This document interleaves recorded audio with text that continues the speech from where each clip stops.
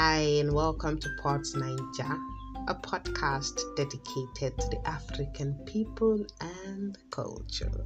You, my friend, are most welcome to the listening hub of the century. It has been a while, friends and foes. I missed you guys so much, and that is because it has been an interesting couple of weeks. However, I remain thankful. While we hope to be alive and well to see the end of this raging pandemic called COVID-19, do well to mask up, level up your personal hygiene, and maintain physical distancing.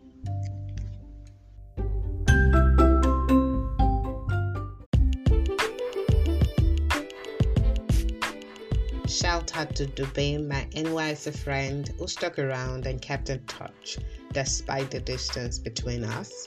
My shout out is not because he kept in touch, but rather because Dubé loves cartoons as much as I do.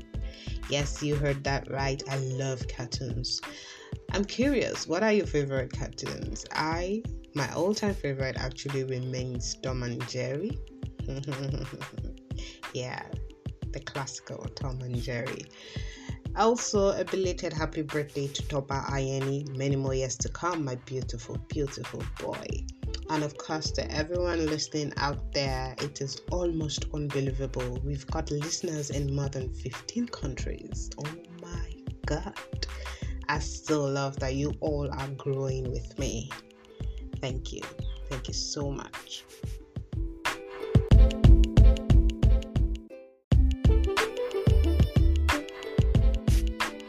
Kindly follow on Instagram, Facebook, or Twitter for updates. You can check out my blog as well on www.podnige.blogspot.com. Details about this can be seen on the platform description. Stay with me as I will be sharing with you very, very brief COVID-19 story. Well, of course, I know you all are quite vast with what has been happening around the world when it comes to this virus. However, I will be sharing stories from my own community, and what my folks are saying about the virus will be shared for your listening pleasure. And then some interesting African facts, followed by Port Niger persons of interest. This is where I give you some cool gist about our very own African heroes. If you recall, in my last episode titled The Road Trip, I talked about the brain behind the number one and only African Sharebutter Museum and the builder of the fastest carbureted front wheel car in the world. Please listen to my previous episode if you missed out on that. Today is on another level. Let us not forget our priceless, strange but true stories. And last but not the least, my take on contemporary issues around the globe. Once again, you are in for an exciting ride. I decree and declare that there shall be no boring moment whatsoever. Stay safe, stay tuned.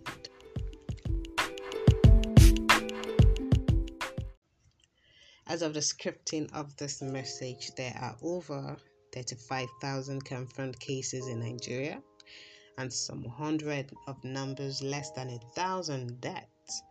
Globally, we have over 14 million cases, out of which 7 million and above have recovered, and 550,000 plus deaths.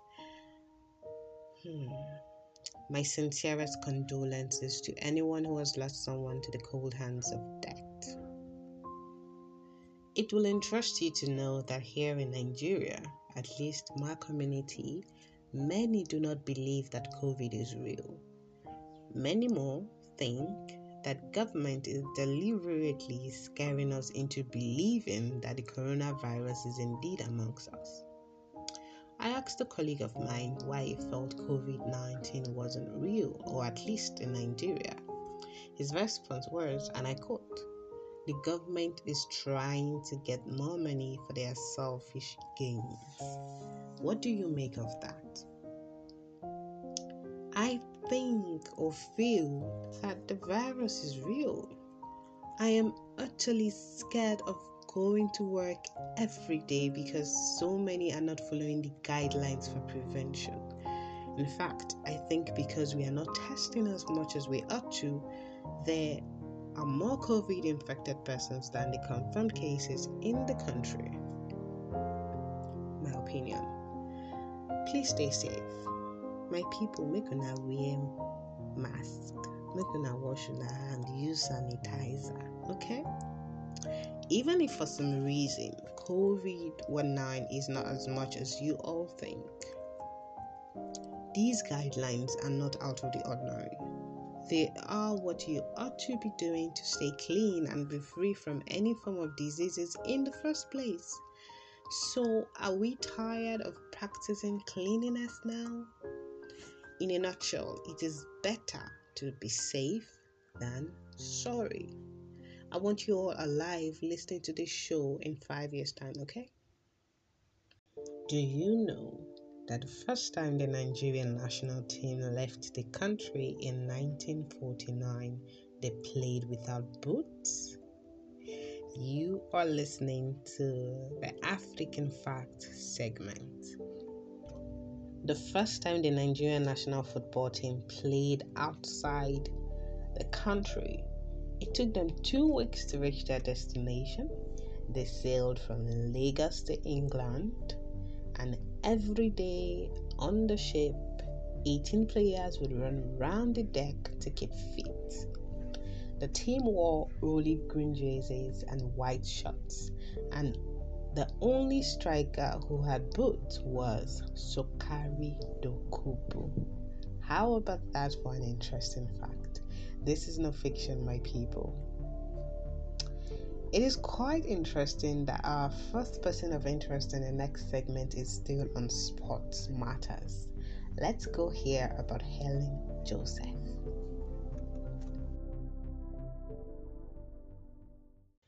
Helen Joseph is a US-based Nigerian-born boxer who has not only 3 major titles but is reported to be feared by opponents.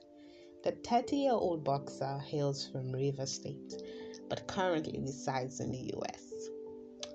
Joseph has fought from featherweight to super flyweight and has earned the nicknames Iron Lady and Princess of Africa. Hey, go girl. A second person of interest, Archie Williams, convicted of attempted rape and killing a woman. This Black American was wrongly convicted for a crime he did not commit for 37 years, having entered prison at the age of 22. What a story. Williams wrote to the Innocence Project in 1995. At the time, he had spent 12 years in prison already and was 35 years old. The Innocence Project took on his case and for the next 24 years tried to prove Williams' innocence. Can you imagine? Wow. When a judge finally ordered for DNA test, it took just 8 hours to find who the true rapist was. Wow. After the DNA test result proved that Williams was actually innocent and the rapist was Stephen Forbes. A week later, Williams, at the age of 57, was declared a free man, gaining the freedom he has been cheated of. Check out his fundraising page and story on mightycause.com. So far, Williams has raised over $40,000 out of the $50,000 target to help him get some semblance of normalcy, some compensation for his lost years. Of course, that would never be enough. 37 years, 35 years rather, is a very, very, very long time.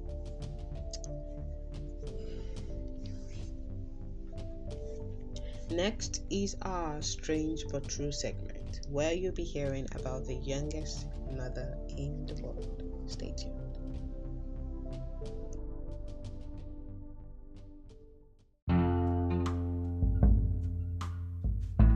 Say hello to Lena Medina, who gave birth to a healthy baby boy at the age of 5. Yes, you heard that right. The age of 5. Medina's parents noticed that their 5-year-old daughter's belly became enlarged, and they were scared that their daughter had an abdominal tumor. To their surprise and utter shock, they discovered that their little baby girl was in fact 7 months pregnant. And just 6 weeks later, on May 14, 1939, Medina gave birth via C-section to a healthy 6-pound baby boy, making her the youngest mother in the world. Her case took the world of the time by surprise and gained national attention. Medina has never revealed who the father was, and her family still shunned publicity from the outside world. The fact that a 5-year-old girl can get pregnant still creeps me out. And it's unthinkable, actually, to think that a 5-year-old girl can carry another child inside of her. Oh my God. Recent studies have shown that girls who were sexually abused may go through puberty faster than their peers. So there are suspicions that precocious puberty, I don't know if I got that right, might be accelerated by sexual contact at an early age. I'm guessing you all know that this is a case of sexual assault that must have led to Medina's pregnancy. So I invite you all to check out this term and learn more. There was this doctor actually who reported to a medical journal that Lena had her first period only at 8 months old. Crazy, right? Other publications hinted that she began having regular menstrual periods at the age of 3. Wow. Medina showed that she had already developed breasts, womanly hips, and advanced bone growth around the time she got pregnant. Her body was already like a petite, mature woman. Medina never told doctors or the authorities who the father was, but we can guess that this is the case of sexual assault. And it's also very likely that she might not have known herself what was being done to her. Strange but true indeed.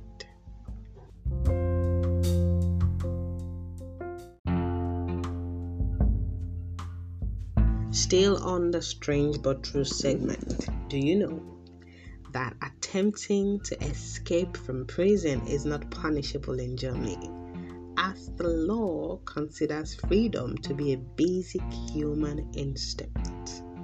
However, a prisoner who damages property, murders, or assaults someone while escaping will be guilty of those crimes, and if caught, he or she will be liable to be sent back to prison to serve the remainder of his sentence. So it's pretty much impossible to escape, yeah?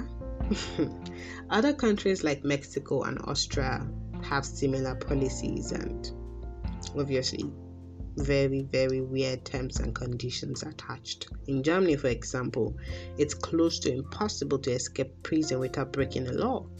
If the prisoner damages bars, it's damage to property. If the prisoner runs away with his prison clothes on, it's theft. Taking hostages or beating someone will be punished as well. Any crime you do while trying to escape prison will be held against you. It's illegal to help someone escape from prison. So how do you want to escape?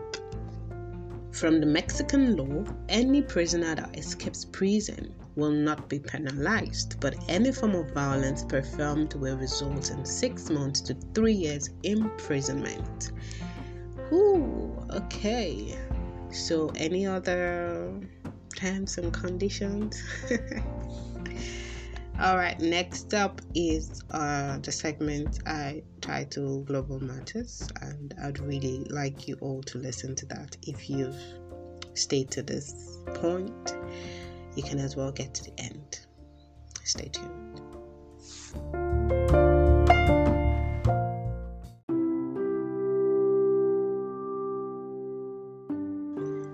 This is the final segment of this episode. If you've made it this far, then know that I saved the best for the last. I will be addressing a national problem.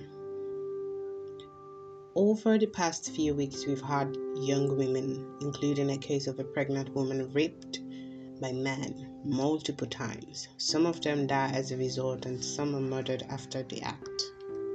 It is really alarming because as I speak to you, I've taken extra measures to protect myself. I understand that this is not peculiar to Nigeria, and I wonder what it would take to curb the onslaught of gender-based violence. I have heard rape apologists tie senseless reasons such as indecent dressing to rape occurrences. I have seen women cause confusion by redefining what consent is and is not, while falsely accusing men of raping them. And once again, the true victims are left unattended to, left to die in silence and never to report their story. You should know that digital exposure has brought to limelight what has been in existence for decades. Many more are suffering. I appeal to everyone out there, do not wait for Twitter hashtags to update you on the freshest victim. Prevent the next hashtag justice for whatever name that we come after. Be your neighbor's keeper. Show some love.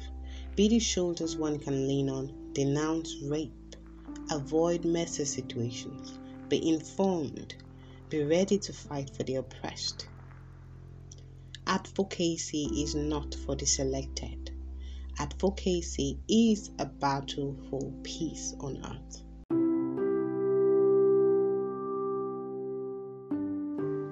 I therefore dedicate this episode to the silent ones, the voiceless, the seemingly hopeless and helpless ones. You can only be heard or seen if you take a step. And when you do, the world will be one man or woman less of cruelty. Stay strong.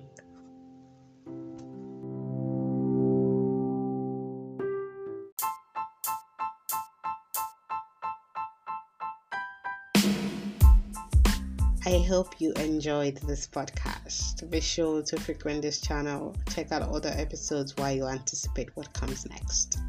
If you like what you hear, do not listen alone. Share these episodes with your friends. It's pretty easy and will only cost you over 10 seconds of your time.